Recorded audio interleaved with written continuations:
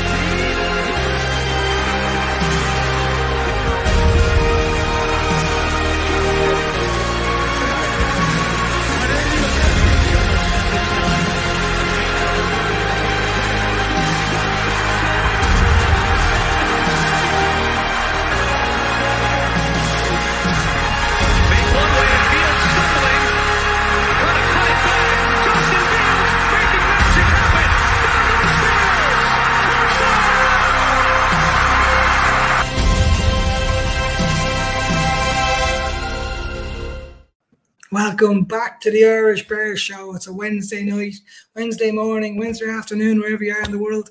And myself and Tony are delighted to represent here for the Bears Show, the Irish Bears Show. We're delighted to be here. And as usual, we have a guest on a Wednesday night. We have a fantastic guest for you again. One of our regulars, Jacob Afante, the lead draft analyst for Windy City Gridiron and also the NFL draft writer for DraftWire. Jacob, thanks very much for coming along. How are you doing today, my good man? I'm doing great. I'm excited to be back on the show. Really looking forward to it. And I mean, I'm trying to keep my spirits up the best I can, considering how awful the last couple of weeks have been for Bears football. But personally, I can't complain. I'm doing pretty well. But yeah, I'm excited to talk Bears here. We straight away, I got someone who's very impressed. Great guest. So yeah, literally, Jacob, Matt's got your back. Matt's got your back. Tony, first question first. Most importantly, what's the Christmas jumper, my man? So this is, I don't know, I got it from Aldi's. I don't know if you'll be familiar with Aldi's, Jacob, but it's a kind of cut price supermarket, German, tra-la-la-la-la, so you can't really go wrong with it. So I've got to have one on every show in December. That's the way it is. Well, what we're going to do now as well, Tony, is we're going to get you to rank these. Right, so as we go forward through the shows, we're going to find out as we get towards Christmas, you're going to put them on a ranking scale. So by the time Christmas comes along, we'll have the Tony top 5 jumpers for people to go and get in 2022. Got them in the sales in January. It's brilliant. I love it. We're going to have it quickly going through. I decided to start the show a little bit different this time. We're going to go with this week's news, right? Because we never really talk about what's happened in Bears. We expect everyone seems to know, but just in case somebody doesn't know, I decided to put this together. Took me 5 minutes. It was massively long. The most important news is there is a potential that Daz Newsome might be playing this weekend. Anyone that's watched this show from minute one realizes that I'm a big Daz Newsome fan. If Daz plays or scores or touches the ball, I'll be delighted. Just a quick one on that. To literally anybody that loves to watch the Bear Down Reporters. It's a superb podcast with my friend Ryan Dangle and the lads. His name is Daz Newsome. Daz Newsome. They seem to forgot his name, so I'm just reminding him of that one. The Bears have decided to sign a fullback, Ben Mason, Michigan Ravens 5th rounder. Fullback, what a shocker with a running team, but okay, we get into that later. JF1's back. That's a vital one going forward, so we get him back in the field. I was going to say about the Cardinals game, but we won't talk about that. Salary cap's gone up to $208 million, which gives the Bears, let's see, roughly approximately $44 million to play with. But we've only got 26 players guaranteed for next year, so we don't know how that's going to work, but that'll come true. Aaron Rodgers is back talking about how he hates us. What's new? And Devontae Adams talking about the Packers, Davante Adams literally has come out through his agent and said he needs to get $93 million over a 4-year contract. Question for anyone that really wants to look at it: would you spend $23 million a year on Davante Adams? Interesting question. And the last one just happened around an hour ago was Robert Quinn has been given an extra sack from the Cardinals game. So he's now up to 12. So if we were doing a player of the season right now, I'm pretty sure Robert Quinn must be right in there to go through it. So that's roughly the news, the Bears news that we're looking at straight away. And we will start with everything. Brewha, he's our man. It's Packers week, so Packers suck. And that's how we like to start the show with Brewha gets involved. And then, of course, we got to be honest. I'm stunned. I'm very proud he's here. Naz is here. Unfortunately, Naz, we can't get to see the yellow and green that you put up on the screen, but that's purely because we don't like to see yellow and green in the Bears show. But Naz, genuinely delighted for you to come along. Happy that you're here. So it's anyone's viewpoint. Folks, anyone that's on Twitter or Facebook or any of that kind of stuff, and you want to throw your comments on like the lads have just done, make sure you pop over to YouTube onto the channel, get your comments on. Even if you're a Packers fan, you want to give me some abuse, I'm up to all that. It's a good bit of fun these days. That's what we're meant to have these days, meant to have a bit of fun. So, Tony, I'll actually start with you because I listened to the show on Sunday, and anyone that wants to listen back to the show, it was a fantastic show with yourself, Scott, and Corey. It was really, really good. So that was really, really brilliant. But there's a bit of Bears apathy, and it kind of seems to have kicked in now, and a bit of beyond disillusionment. It's more, what's going to happen here? What's the point? It's not even funny anymore. What do we think from that perspective? Let's kind of reverse that a little bit. Your expectations at the start of the year, like everybody else's, and then what you're seeing now, and why do you think apathy has kicked in compared to what we expected it to be at the start of the year? So for me, my expectations at the start of the year were we're not going to win anything this year. So set your expectations accordingly. For me, the whole year was about starting Fields from the beginning, getting him out there, getting him some reps, getting him some experience, starting some of the younger guys as well. It's a shame Tevin Jenkins went down. He would have been great to get him a year playing alongside Larry Borum and Fields, so that would have been ideal. But obviously that didn't happen. But he's going to come back now, and maybe maybe we'll talk about that later, whether or not he'll get any sort of meaningful snaps the rest of the year. But for me, the start of the year, I didn't have huge expectations. I thought we'd maybe get something like 7 wins, maybe 8 wins, thereabouts. And it looks like we're maybe going to end up round about that point. We might even be lucky to get to 7 wins at this point, the way things are going. So I can understand the apathy, because it's exhausting being a Bears fan sometimes. Year in, year out, we get to these situations and it's just the same thing. We've been stuck in this perpetual Matt Nagy loop for years now. He should have been gone after 2019, really. But he's still here. The same can be said for Ryan Pace. But again, we'll go on to Pace later on. So for me, the apathy comes from it's the same stuff happening year in, year out. People are getting fed up with it. When's it going to change? And the problem we had here, but it's not a problem, is that Justin Fields came into the equation this year, and I think people put a lot of pressure on these young guys to come out and be able to make huge difference to the game and all this kind of stuff. You have to be realistic. It's a huge springboard from playing in college to playing in the NFL. So we have to take that into account and let the guy grow and learn. As I said at the start of the year, if we can get him starting every game and learning, taking hits, learn how to read defenses, all that kind of stuff, it's really going to set us up well for the future. Unfortunately, what's happened is Nagy and Pace have decided that they think they can win things this year, and they're setting up their game plan and they're playing particular players, and that mirrors that kind of ethos, when really what they should have been doing is building for the future. As I said on the show on Sunday, if Ryan Pace and Matt Nagy had come out and said, you know what, we know we're not going to win this year, but we're going to let all the young guys grow and build, then I wouldn't have been 100% against keeping Nagy around next year. But and that's considering everything that's happened in the years gone by. But again, he's kind of pulled a Nagy, and we're in this situation where everyone's just fed up. They've had enough. Let's roll on to 2022 and see what happens then. Yeah, Jacob, the thing that I find interesting, and I totally agree with everything that Tony just said there, but let's play a little bit of devil's advocate for a second. So I'll start by putting my flag to the mast. I've wanted Nagy gone for years. I just don't think he's a good head coach. I actually don't even think he's a nice person. I'm moving towards that direction. That's just me. But let's play devil's advocate for a minute. Bears have had a tough schedule. They really have. They've played, I look at it here, they got Packers, Cardinals, Bucks, Browns, Rams, play the Packers again this week. All of those teams would look and consider themselves to be candidates for Super Bowl or at least playoffs and pushing on themselves. So with that in mind, do you still understand the apathy from Bears fans, having seen the team at the start of the year and seeing what they're seeing on the football field right through and against the opposition? Would you still see that there's a fair argument for that being the apathy that Bears fans have? Yeah, I mean, I think the apathy is honestly very much warranted. I think that at this point, it's a little bit tougher and it's a little bit different from what we see with other teams across the league. Say like a Lions, perchance. That's just the first thing that came to the top of my head. Like obviously the Bears are a better football team than the Lions. They're having a better season than the Lions right now. But there's just something about the general direction that you can see that obviously things aren't great now, but there's potential for growth in Detroit. I mean, they have 2 first-round picks, and they have a head coach who seems to have a good culture fit there. And, that can be a tough thing to find in today's NFL.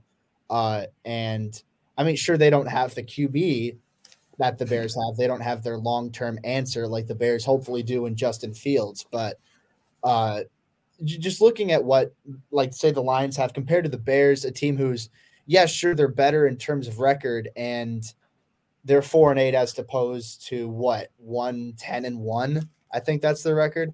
But they don't have as many.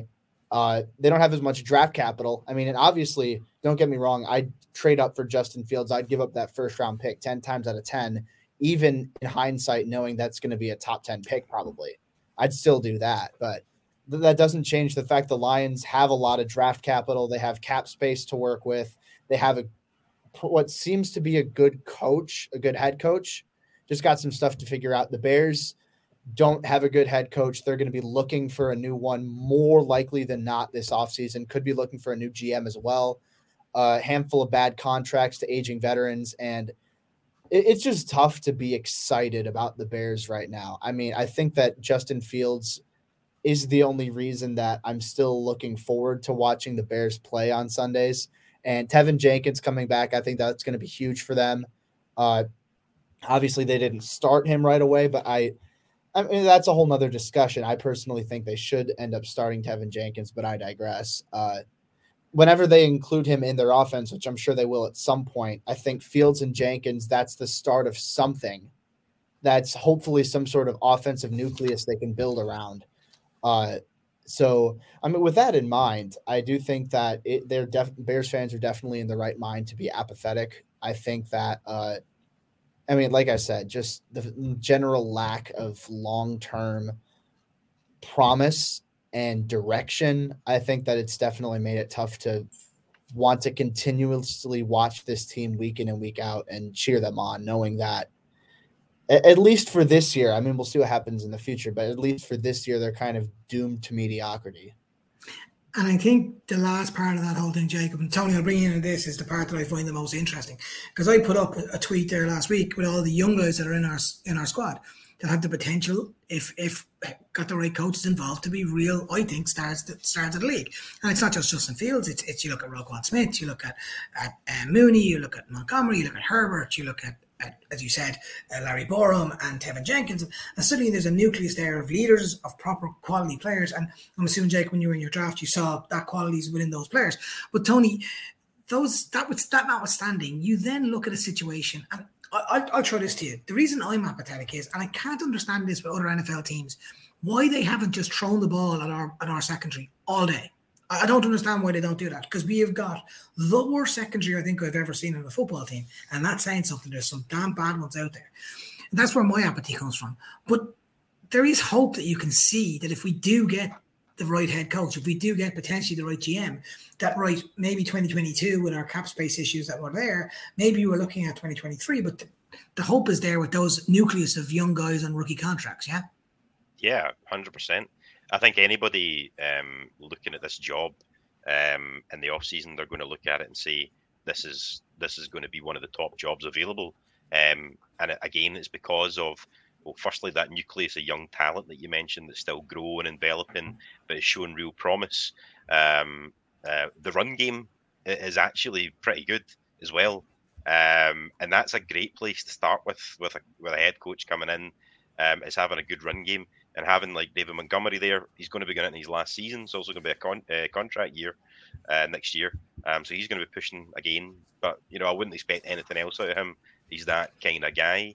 And obviously we have Herbert backing him up as well, who looks really promising. So the run game looks decent. And I think you can add to that in the off season, especially in the kind of draft. You should always be looking to draft a running back every year, in my opinion. And then again, you've got the whole young promising quarterback situation as well. So if you find a head coach who really, really likes Justin Fields and is walking in a situation where you've got Justin Fields, a good run game, a nucleus of good young players, clear things that need to be fixed as well. As you mentioned, the holes in the defensive back situation is a huge thing. The wide receiver situation needs to be addressed as well. Parts of the O-line as well. So, but the point is, though, there is bits that need to be fixed, but it's not all gloom and doom. It's not all terrible. There is a really, really good core of decent young guys there and promising talent as well. So I think if you get the right guy in to lead that line, it could work out promising. Maybe not next year, but in 2023, you could be looking at a proper contender at that point if everything falls the way that you want it to fall. Yeah, and also by that stage, I know we do have Packers people on the chat, but by that stage, they won't have a team. Because if you thought our cap space was bad, trust me, theirs is in a different scale of universe. Jacob, I'm going to move on a little bit to you, and I'm going to actually talk about Ryan Pace. Before you answer that question, just put on your draft hat for a second, and just take Ryan Pace just from a drafting perspective. And there's some obvious exceptions to Andy Rule, and that's the case with any GM, I would assume, around the league. But he's made some very, very decent draft calls as well in later rounds. But also, you got to give him Justin Fields because he did draft up for him. You got to give him that. You got to say, okay, Tevin Jenkins falls to the second because we now know there was potentially injury there. But still, you're hoping in 4 years' time that Tevin Jenkins is a fantastic purchase. And suddenly you've got Ryan Pace connected to both of those. So just with your draft hat on, forget about the free agency stuff or the long-term contracts. If it was just on the draft, do you think he deserves to stick around next year? Yeah, so just from a pure draft perspective, I want to say Ryan Pace is a good drafter. I think that's the place where Ryan Pace thrives the most, is his ability to evaluate collegiate talent. But at the same time, he's not playing up to his strength. And what I mean by that is that he's constantly trading up for guys and getting rid of future draft capital. And in some instances with Justin Fields, you're trading up for a quarterback who, many people didn't expect to fall to 11. That one, that's an exception. But you're looking at a lot of other situations, they traded up for David Montgomery, who Montgomery has been don't get me wrong, a very good running back. They could have stayed put and drafted Damian Harris, who's also been very good. And they gave up a decent amount to get Montgomery. And I do think Montgomery's a better running back than Harris. But when you take a look at this roster, the constant trading of future draft capital has come back to bite this team because there isn't a ton of great young talent. I think that there are some talented young prospects on this team on both sides of the ball, especially on offense. I think you're looking at Justin Fields, Tevin Jenkins, Darnell Mooney. You still count David Montgomery, Khalil Herbert, Cole Kmet's shown some promise. Maybe not totally there yet, but he's shown some potential. Larry Borom has some potential as well. But defense looks pretty barren at this point, and there isn't really a proven star on a rookie contract outside of Roquan Smith. And I feel like that's something that great GMs are able to take advantage of. They draft guys who are able to become Pro Bowlers, able to become maybe all pros pretty quickly in their career. And we haven't really seen that with Ryan Pace. He's been able to get a handful of good players, but he doesn't have a sheer volume that other GMs might have. And I think that's part of a reason why the Bears have, I think it's the oldest roster in the NFL, if not one of the oldest. I'd have to go back and check for sure, but I know it's definitely up there. So yeah, I do think Ryan Pace is a good evaluator, and I think that's absolutely something that he deserves a lot of credit for. And that's one reason I've been hesitant to immediately jump on and say he sucks, get rid of him immediately. But at the same time, keeping in mind, just evaluating from a draft perspective, also keeping in mind how many trades he's made, how often he's been, willing to toss pretty valuable draft capital. I think that's a little bit of a mixed bag. So when that's the strongest thing that you have going for you is a mixed bag, I think that says a lot about where you lie in your terms of your future job security. Yeah, and I think then you throw in the free agency conversation, then you throw in the head coach calling, then you throw in the other stuff, and suddenly you're looking on the wrong side of the conversation and the wrong side of the tracks, and that's where I lead, and it's the reason why I asked you specifically. Well, I'm delighted you're on the show for that exact question, so that then you say and go, okay, it was a mixed bag on the draft side, and then you add on the other stuff, because people look at Ryan Pace, it's a very polar conversation, the 50-50 call. Oh, but look, he got this, he got that. And that's why I'm delighted to have you on, Jacob, so you can give us that kind of a headline into the draft, and then I can add on, because now I'm going to throw on to you, Tony, and I'm going to go, if you take the draft out of the conversation, so we're not allowed to talk about the draft, and we're only looking at free agency and hiring of staff, that's not very good, is it? Yeah, it's not been fantastic. There has been some odd decisions there. Not so much as in initial decisions, but then things that have happened afterwards. So, for instance, signing Danny Trevathan was a good idea, but re-signing Danny Trevathan was not a good idea. Signing Jimmy Graham, they arguably paid too much for him, but he was our biggest red zone target that particular season. Scored a lot of touchdowns, and I can almost forgive him for taking him on that year, to be honest with you, because I have been a fan of Jimmy Graham throughout the years. But not cutting him this offseason, I think, was a bad decision, especially considering how many snaps he's actually played in 2021. He must be getting paid. If you cut down his money per snap, he's probably the best paid player on the team, certainly on the offense anyway. So it's those types of things are concerning. One of the bigger issues for me with him, though, and it's something, again, that we've spoken about before, is not taking charge, not going in there and being a general manager. And it started right from the interview process, where it was like the Bears basically said, we want to keep Jay Cutler. Okay, I'll keep Jay Cutler. That's fine. Whereas Chris Ballard said, I don't want to keep Jay Cutler. Oh, we don't. You want you, Chris Ballard. And I'm not defending Chris Ballard, because he's done some stupid things as well, right? Carson Wentz. And then it continued with, okay, you're now the GM, but you're not picking your head coach. We're giving you John Fox. And okay, we'll take John Fox, and it's just, if you are a GM, you have to go in there and run your ship. It's yours to run. Don't take anything from anyone else, regardless of its management ownership. If that's the case, at the start, you would say, listen, either you let me run it the way I want to, or I won't run it at all. And then again, not firing Nagy mid-season, because it's a Bears tradition not to fire people mid-season. His ownership in his ear saying, oh, you can't do it, Ryan, because it's mid-season and we don't do that. Okay, cool, I won't do it. I'll wait until the end of the season. And I don't know if that's actually happening or not, but still, we're in that situation where we should be firing him just now, and we should be starting the search for a new head coach, using that 2 week window at the end of the season for interviewing, whoever, and trying to get something over the line ahead of everybody else. So there's a lot of stuff that he does. Re-signing Tariq Cohen for me was not a move that I liked personally either. For me, a running back, I'm up for drafting running backs every year, but I'm not up for re-signing running backs unless they're out of this world running backs. Like, for instance, David Montgomery next year, going to be in his final year. I wouldn't re-sign him after that if it's going to cost us a stupid amount of money, because he's a running back and they can be replaced. And it goes back to Jacob's point as well about even trading up for Montgomery. You could have obviously trade. You could have drafted someone slightly later and got someone there or thereabouts, and not given up draft capital. So there's this big kind of roundabout thing with pace, and everything bleeds into each other and has a knock-on effect. So draft decisions have an effect on things that we do in free agency and trades that we make and situations we get ourselves into.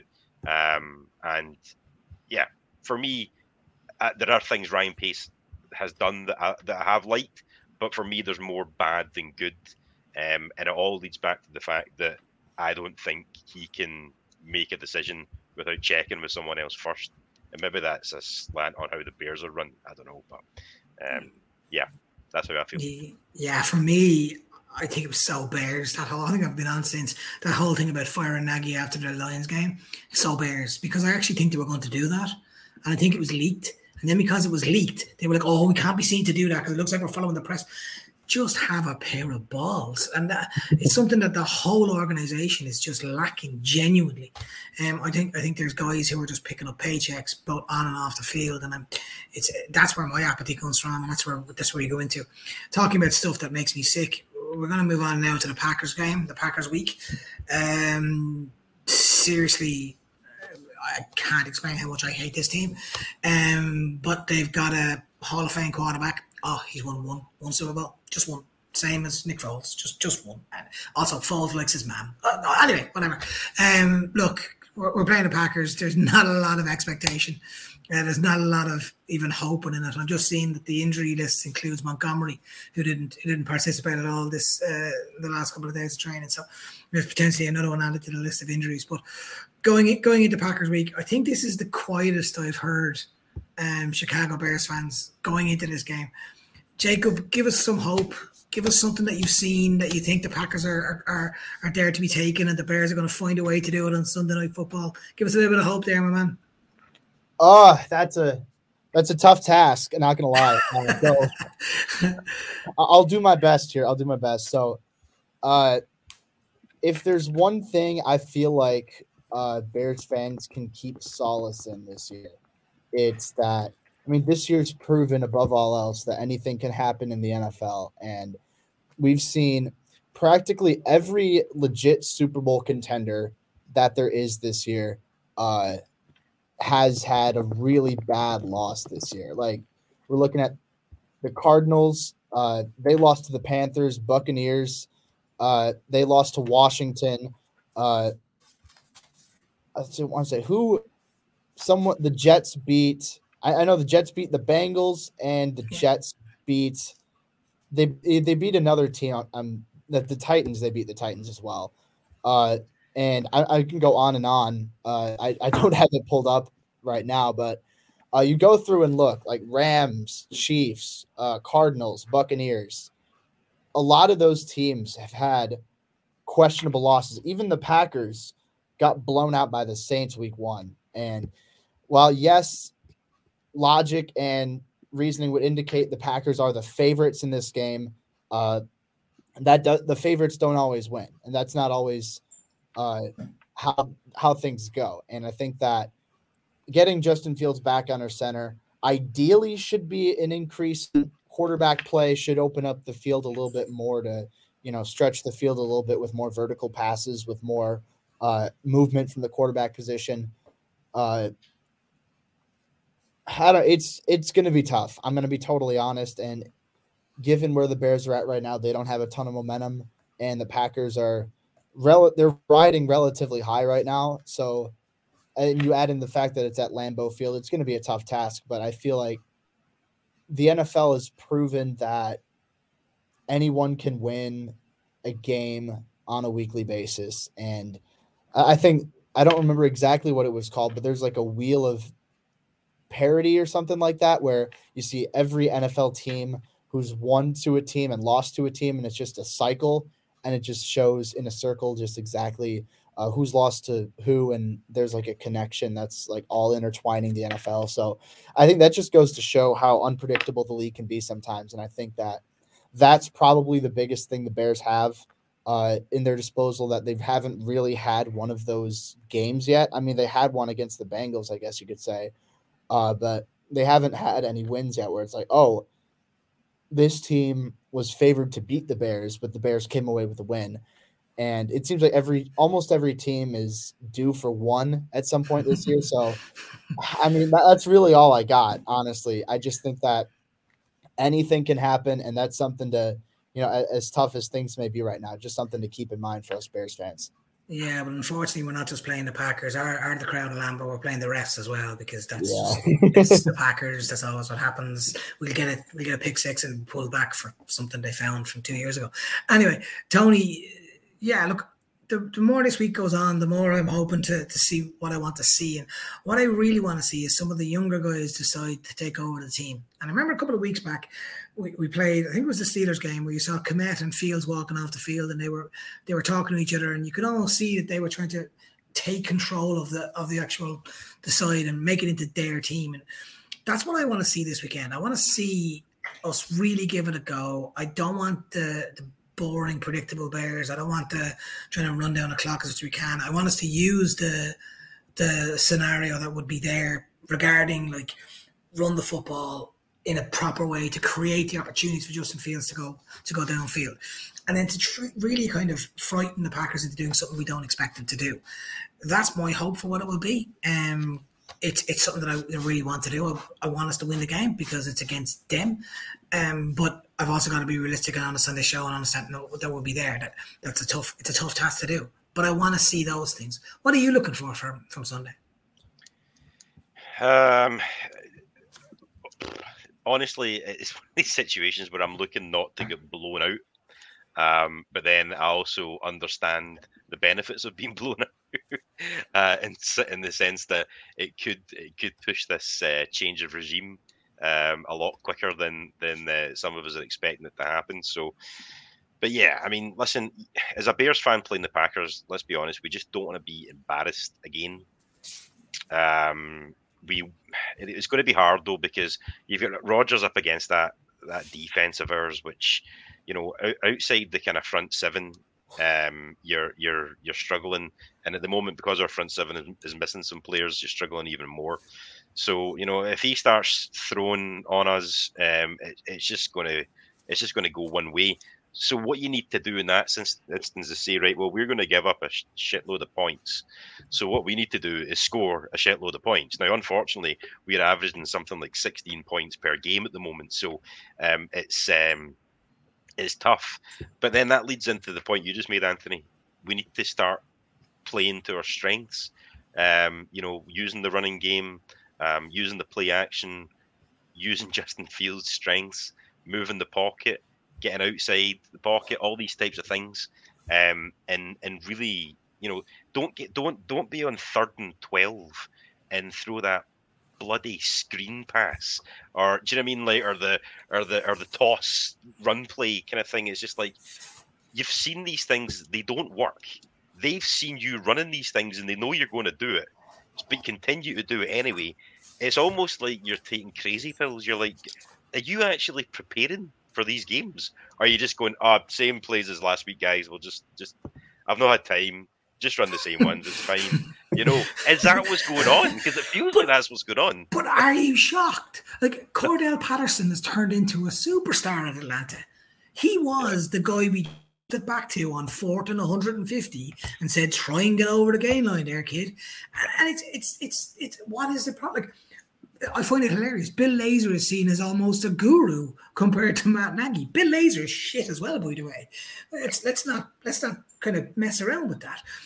For me, the whole organization, from a coaching perspective, if they don't sit up this week, if they don't want to show this week, if they don't want to show a desire, a heart, a dedication for the jersey this week, then we may as well bring in Thomas Graham Jr. and Daz Newsome and some of the guys from the practice squad and just let them play for the last 5 weeks and see what we have.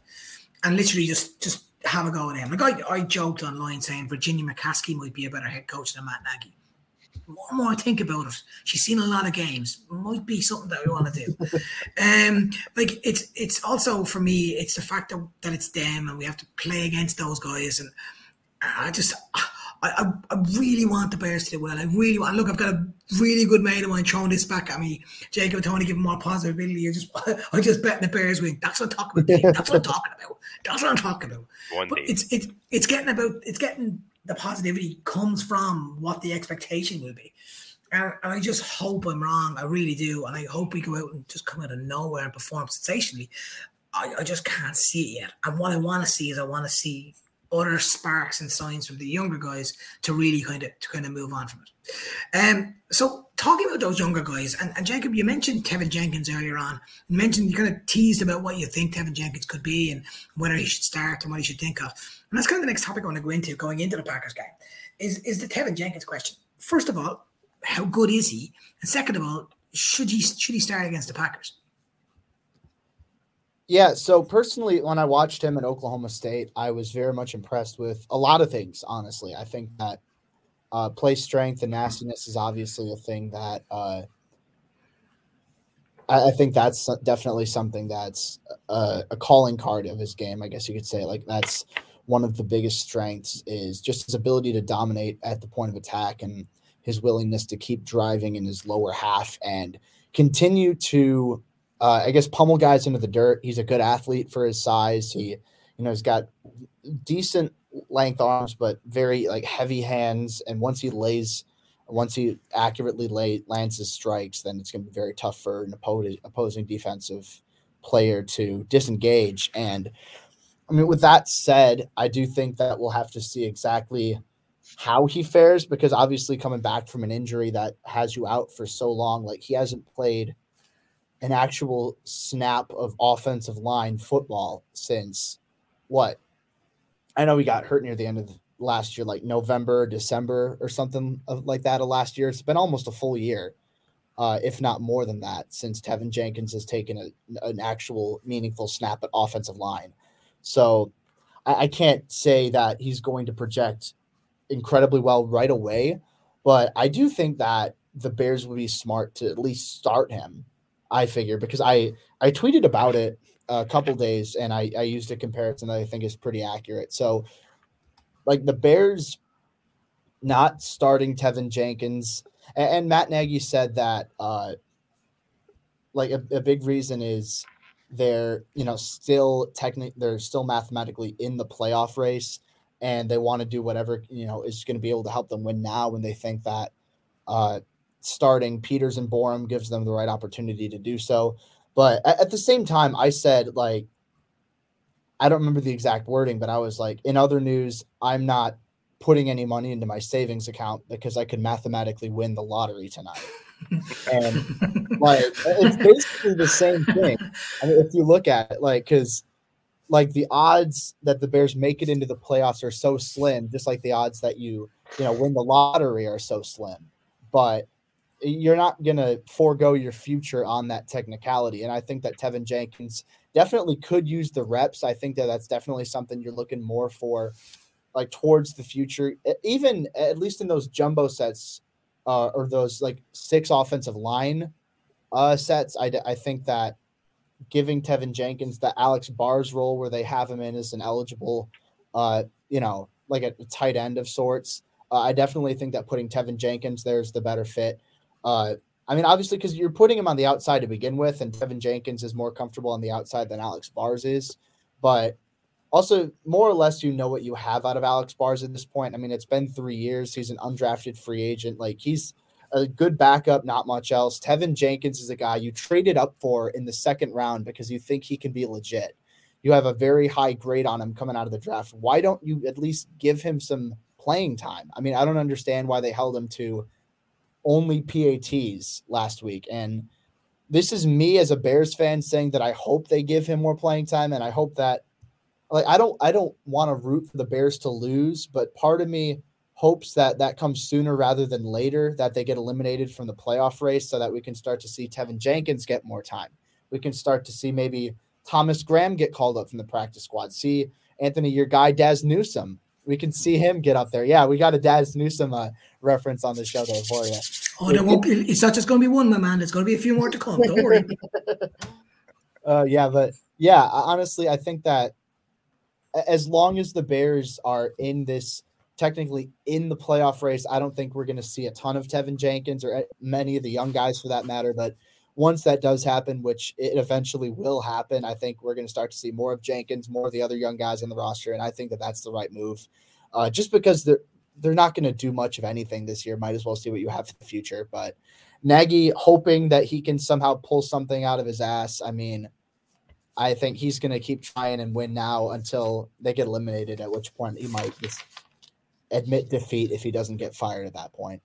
Yeah, see, this is why I would have kicked his ass out after Detroit, because exactly, Jacob, what you just said there. I think our future is we need to see what next year looks like, and to do that, we may have, and we don't know yet, and this is the annoying part, we may have in Tevin Jenkins and Larry Borum two potential long-term plans at right, left tackle, or guard, or wherever that may be.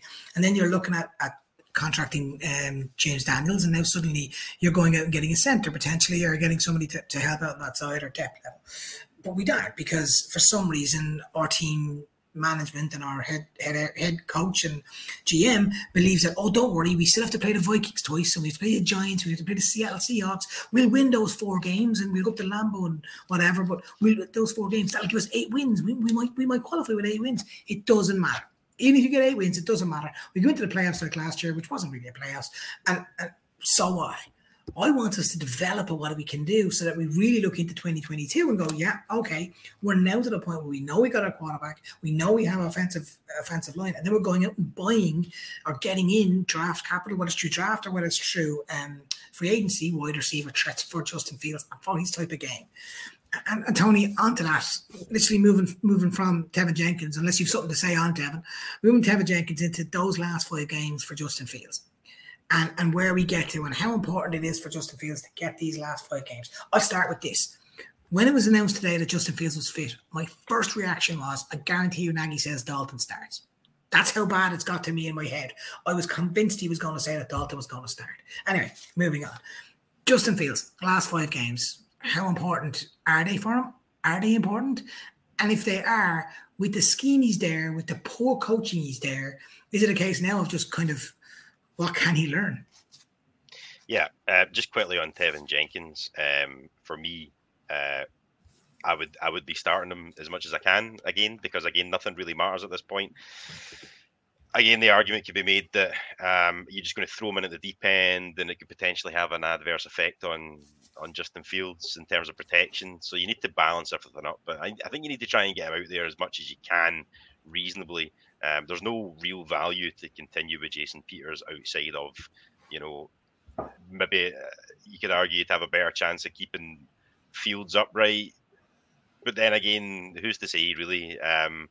Tevin Jenkins could go in there and execute perfectly. So anyway, we'll wait and see what happens. But in terms of Justin Fields, they're huge the last 5 games, because at the end of the day, after these 5 games, there's going to be nothing again until next August when we start playing preseason games. So that's a long time away from playing competitive football, using the competitive word loosely when I refer to preseason there. But it's huge. You need to take advantage of the situation. Unfortunately, he may not be used in the way that he should be used, and that can hinder his development. We've seen it in 2017 with Mitch Trubisky, and John Fox wouldn't let him throw the ball for a good long time. It was just handoffs. Now, also that hasn't happened in the same kind of way with Fields, but you can argue that Matt Nagy has not developed him or gave him a fair chance to develop throughout the whole season, and that started back in training camp when he didn't get snaps of the ones and all this type of thing. Would he have even started if Dalton hadn't got injured that early in the season? With Nagy, you don't know. So again, it's huge in the fact that he's going to get experience, he's going to get exposure. I'd like to see him just take hold of this offense, take charge of it. He's got a call coming in from Laser, and he's like, you know what, sounds good, but I've got a better idea, and just goes with it. Because at the end of the day, it doesn't matter. It doesn't matter. I'd like to just see him, become a leader, develop the intangibles as well for him, and kind of cement his place as as the guy moving forward, and that doesn't necessarily have to reflect in his numbers because he's hindered by the offense, but certainly in the way that he acts, his demeanor, and the way that he's sort of portrayed by the rest of his team. So yeah, I think the last few games are absolutely huge for his development in many different ways. Jacob, as someone who again, through the draft work you've done, Windy City Gridiron, and some of the stuff you do yourself, what was your expectation of Justin Fields? And do you think he's actually achieved that right now? Is he behind where you thought he'd be? Is he ahead of where you thought he'd be? Or is he exactly where you thought he'd be right now? Yeah, so I'd honestly say Justin Fields is about where I've expected him to be, given the circumstances around him. And I mean, obviously not starting off the year as the starter and then getting hurt midway through. He's faced some adversity, plus, the coaching concerns, plus just a general lack of proven talent on the offensive side of the ball, and a tough schedule too. We don't talk enough about that. He's faced a lot of, talented defenses and a lot of tough pass rushes. I think that in mind, Justin Fields honestly has met my expectations. He's about where from a pure level of play perspective, maybe not from a production perspective because the Bears haven't used him a ton compared to other quarterbacks around the league. But I do think that the flashes have definitely been there. As a rookie, there's, room for concern, as there is with just about any rookie quarterback. I think that Fields, I think the hold on to the ball narrative is a little bit overblown, but there are some instances where he can stand to get the ball away a little bit better. There are some times where he can be a little too aggressive throwing the ball. But overall, there's a lot that I do like out of Justin Fields and how he's played this year. I think that the dual threat ability that he has already shown that it's tougher to game plan for than just a regular pocket passer, because he's a threat to, on those bootlegs, he's a threat to take off on play action, on, read options, RPOs, whatnot, which they honestly maybe haven't used as much as they could have, in my opinion. But when they do use it, Fields' athletic ability is to be respected, and I feel like he's been able to throw the ball down the field better than most Bears quarterbacks we've seen in recent years. I think that his sense of accuracy is definitely impressive. I think he has a natural timing of where his receivers are going to be, and he can hit his receivers in stride very well. He's got great anticipation and timing when he throws the football. I think it's the decision-making that will need to improve a little bit over time and making the right read. But if you combine that with the raw accuracy that he has, a pretty strong arm, very good athletic ability, and the toughness that he shows both in and out of the pocket, I think there's a lot to like in Justin Fields and a lot to be excited about with the way that he's played this year. Obviously, he's a work in progress. Obviously, he's going to need to improve next year and going to need to, continue to keep building on that. And that's a key because we've seen that with other quarterbacks in recent years, not just on the Bears, but on other teams in general, where they haven't really been able to build and continue to improve in areas that they prove to be weaknesses as rookies.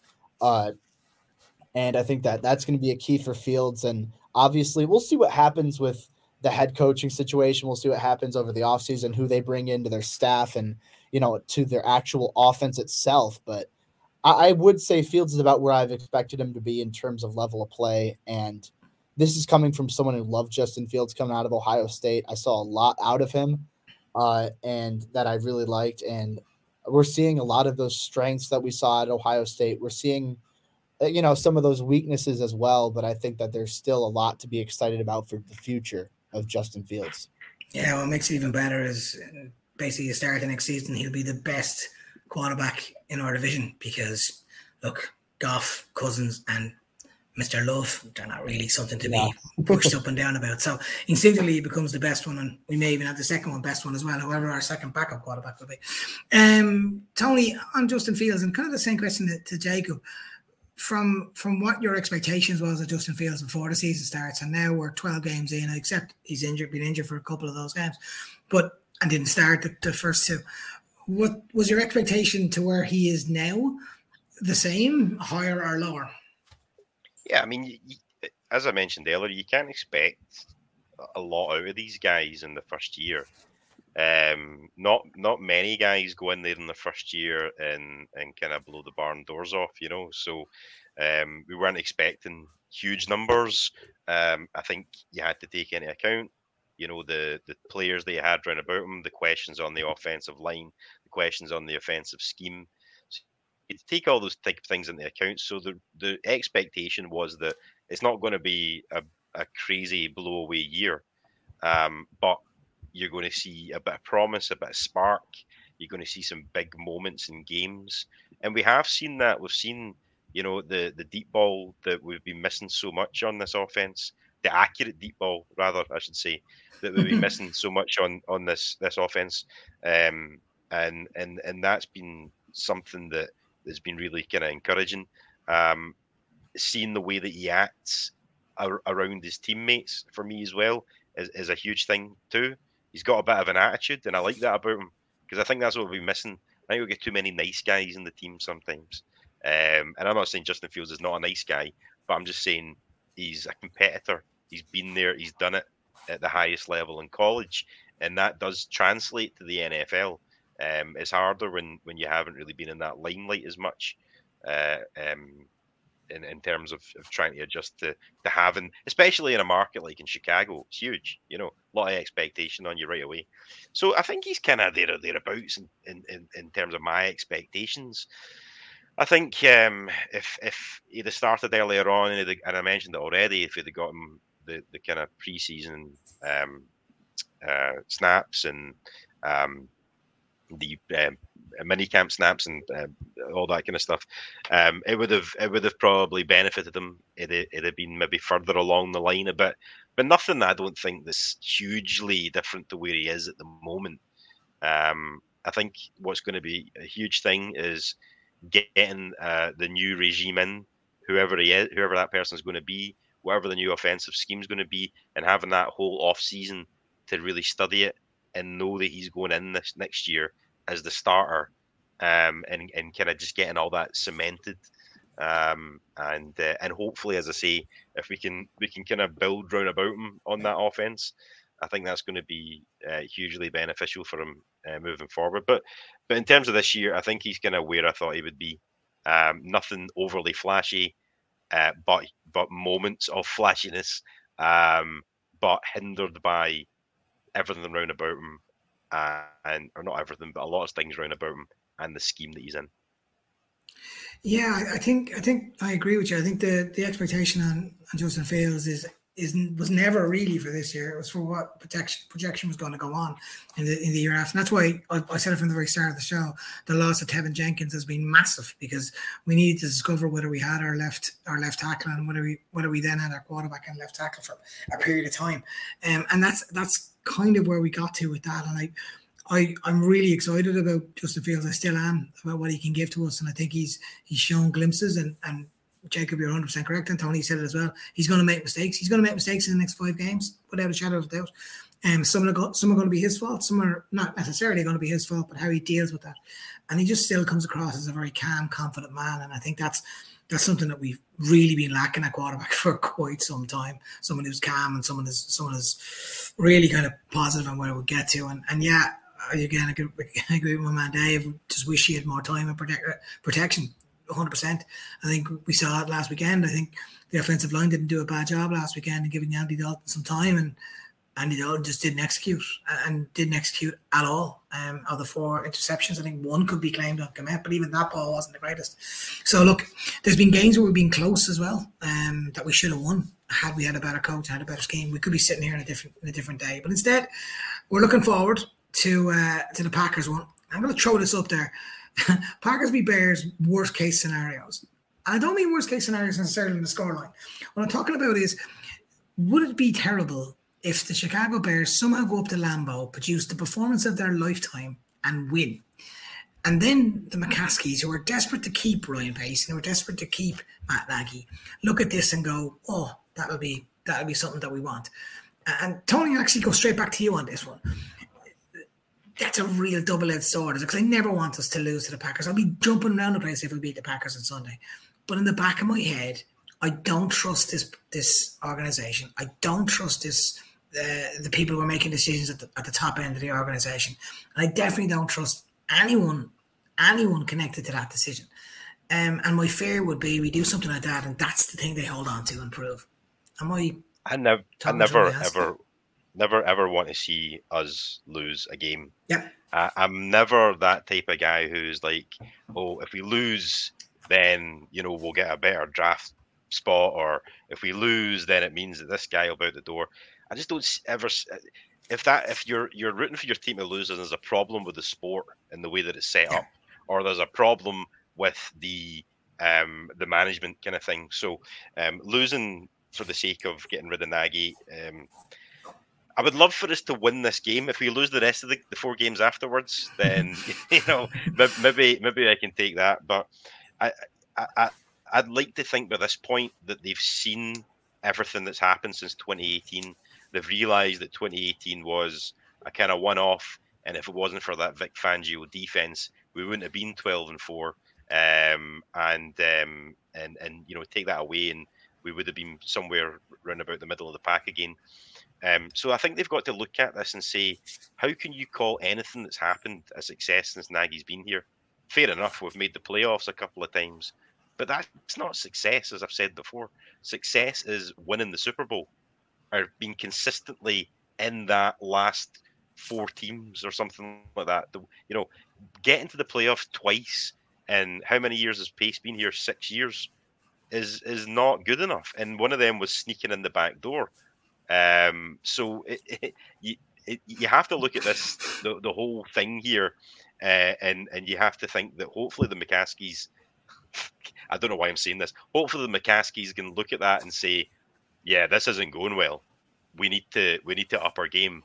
But that's the fear, because as Chicago Bears fans, we are trained not to trust what's going on. And I think that's the problem we're in at the moment. But for me, I'll always want to win the game regardless. I'm never going to root for us to lose just for the sake of something to happen off the back of it. I'd like to think that everything that we expect is going to happen in the off-season still happens, regardless of whether or not we were even to win the next 5 games in a row. Because it really, the next 5 games don't matter either way, because we're not going to go any further than the first round of the playoffs, even if we got in the back door again. So, you have to hope that they're forward thinking and they're going to make the changes. But there's always that fear, man. Like it's bad news, man. Bad news, Bears. Same question, Jacob. Is there a party in the back of your head, because we've, as Tony perfectly put there, like the danger that the McCaskies will just jump on? Oh, look at the last few results, and we bet the Packers in Lambeau, and that meant I could celebrate with my family. And that means we'll keep them on for one more year, just see what they're like for one more year. Is that fair there? Or are you with Tony and myself? I'll put that out there, that no matter what happens, I'm desperate for the Bears to beat the Packers. And every Sunday, I'm desperate for the Bears to win games. Which kind of head do you fall on? Are you in a mixture of both? So I'm generally under the mindset where it's been, 4 years now that Matt Nagy's been the head coach of the Chicago Bears. It's been since 2015, since Ryan Pace has been the general manager of this team. I don't know what more there is to see that we haven't seen already out of Matt Nagy. And this would be a totally different conversation if, this was after like 2019 and Nagy, it was only his second season as head coach. Like, sure, they didn't live up to expectations in 2019, but 2018 was really good, and maybe there's some more that we're not really seeing. But at this point, he's had several different quarterbacks, so you can't blame Mitch entirely for everything that happened. And it doesn't matter if it's Mitch, if it's Chase Daniel, if it's Andy Dalton, Nick Foles, even Justin Fields.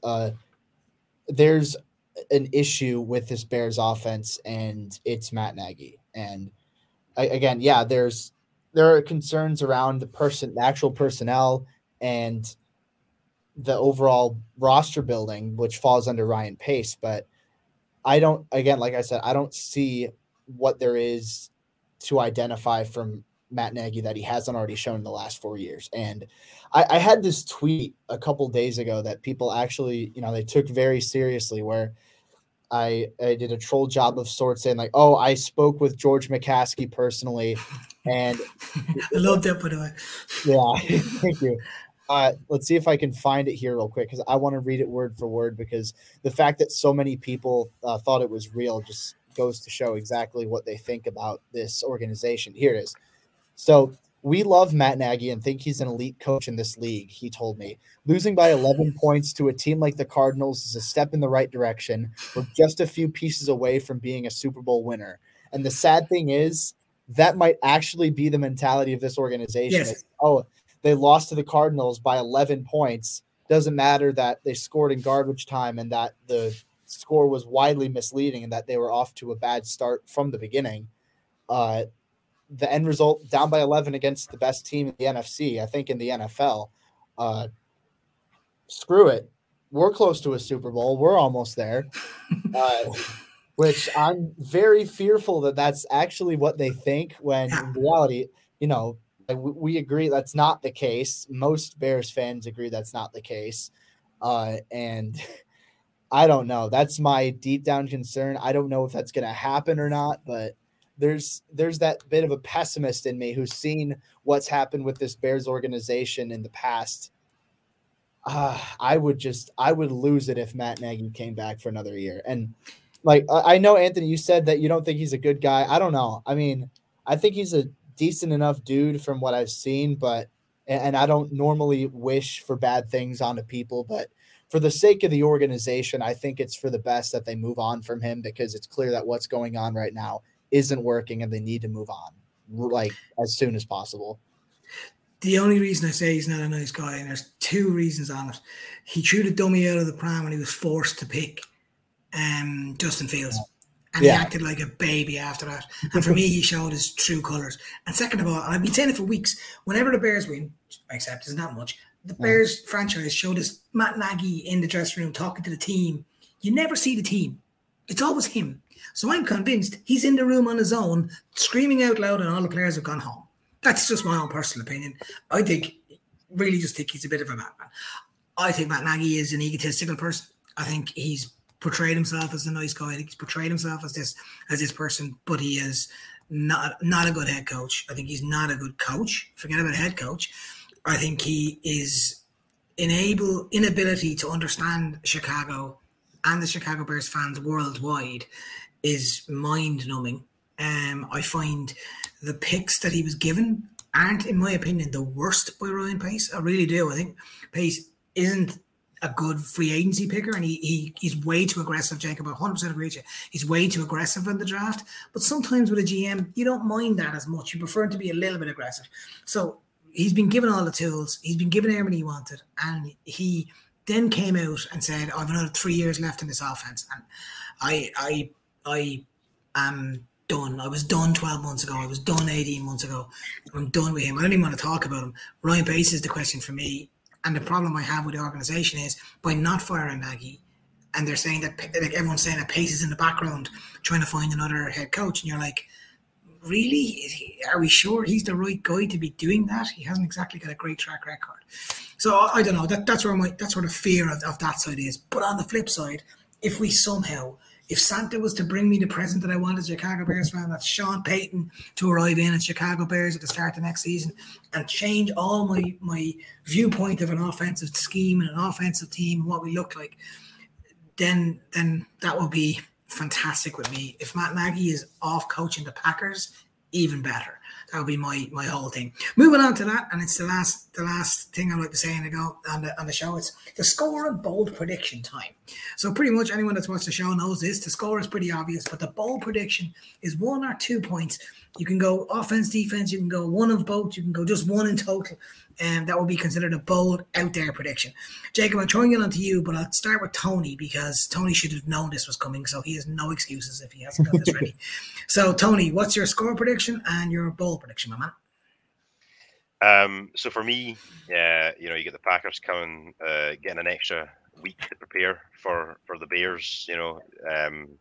That not that you need it, but that's gonna help. So I think I've got my final score as Packers 34, Bears 21.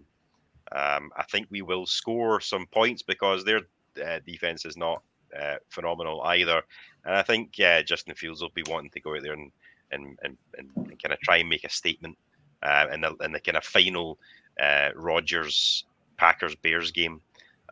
So I think he'll want to go out there and try and make a statement, but I don't think it's going to be enough because we're going to have too many points.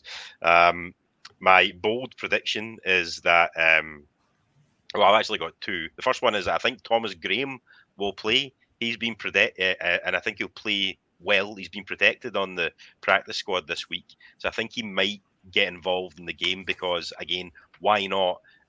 We don't have much else going there, and it could work out. I think he might play and play half decent, and again, that can give us a bit of encouragement going into the rest of the year and next season. I also think that our 21 points will come from Justin Fields scoring 3 touchdowns. I don't think I've just got a good feeling that he's going to go out there and look good in this game. We're still not going to win, but I think he's going to look good, and it's going to give us a wee bit of hope for him as opposed to anything else this season. But for him, I think he's going to give us a bit of hope.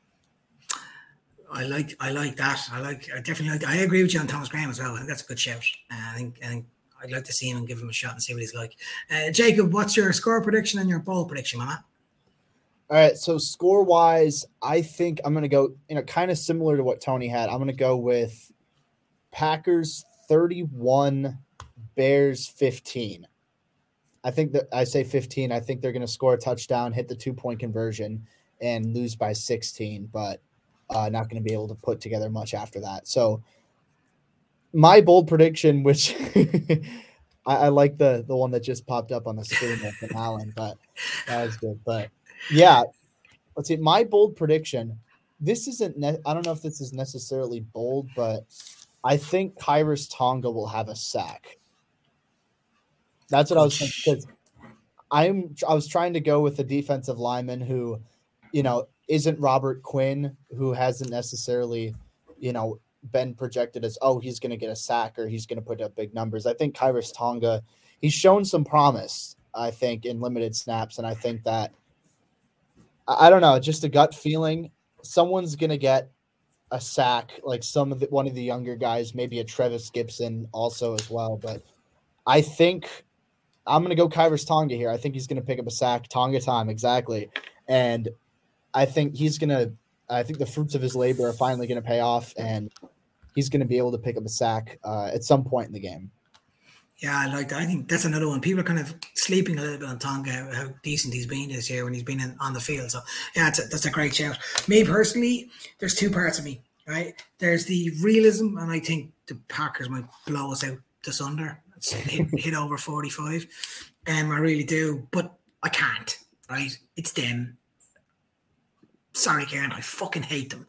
So literally, I'm going to go with Packers 21, Bears 22. I have no idea why. Makes no sense. I can hear Scott, our other co-host, screaming at me. I can hear Kieran screaming. I can hear Corey laughing at me. I can hear everyone doing it. But I just can't say the Bears aren't going to win. Dave, there's your positivity that I told you I was going to bring. That's the positivity I was going to say. On that, my bold predictions. We've only mentioned Daz once. Anyone that doesn't know, Daz may play this weekend. And if Daz plays, right, and catches the ball, and more importantly, if he scores the winning touchdown, walk-off touchdown, I swear to God, there should be a video on me for that moment because I will be running around Cork probably half naked. That's probably my boldest of ball predictions. The second one is, no matter what happens, Justin Fields will ring his mum and see how his mum is.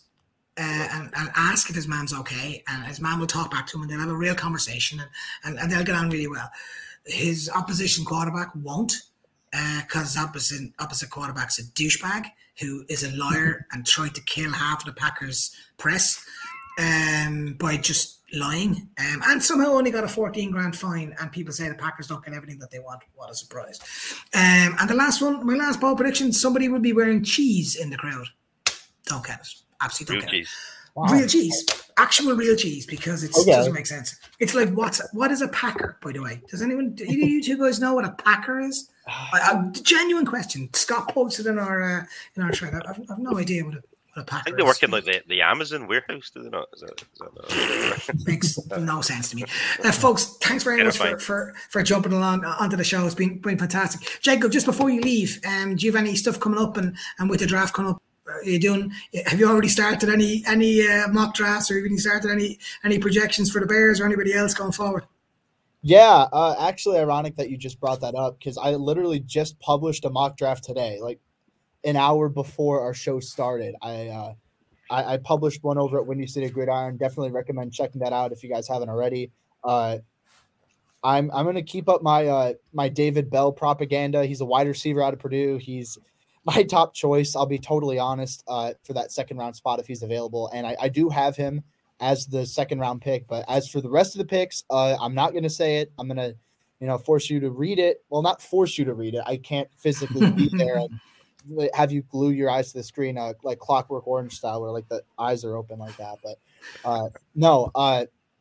But I do have a mock draft that just came out. I'm going to be, cycling out some more NFL draft stuff over the next couple weeks, especially as the season comes to an end. So, yeah, be on the lookout for that. I'll be adding some stuff over at Windy City Gridiron over the next few weeks, especially. Yeah, thanks very much for coming along as well. I really, really do appreciate you. Alan, just in saying to you, no, I'm not drinking the Nagy Kool-Aid. I hate Nagy. I just hate the Packers more. I can't explain it. And yeah, I'm bonkers, but that's probably it. The other one, because it's for every game, we always get Bruja.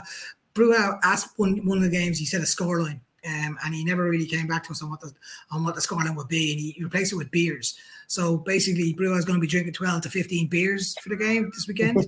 So fair play to Bruja. You're going to need it. He's probably going to need more, even though he predicts an absolute cracker as well. He said that the game's going to be 32-29. So I sort of take that, if I'm honest. I think there would be entertainment that we could have. But look, as I said, thanks very much for everyone getting along. Tomorrow, we've got another show on tomorrow. Kieran's going to be talking to someone from the Packers' point of view.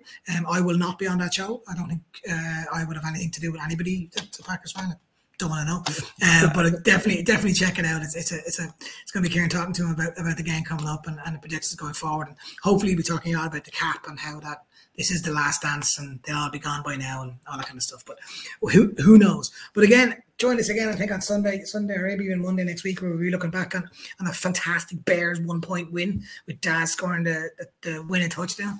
And on behalf of absolutely everyone on the show, can we get a bear down before we go? 1, 2, 3. Bear down, everybody.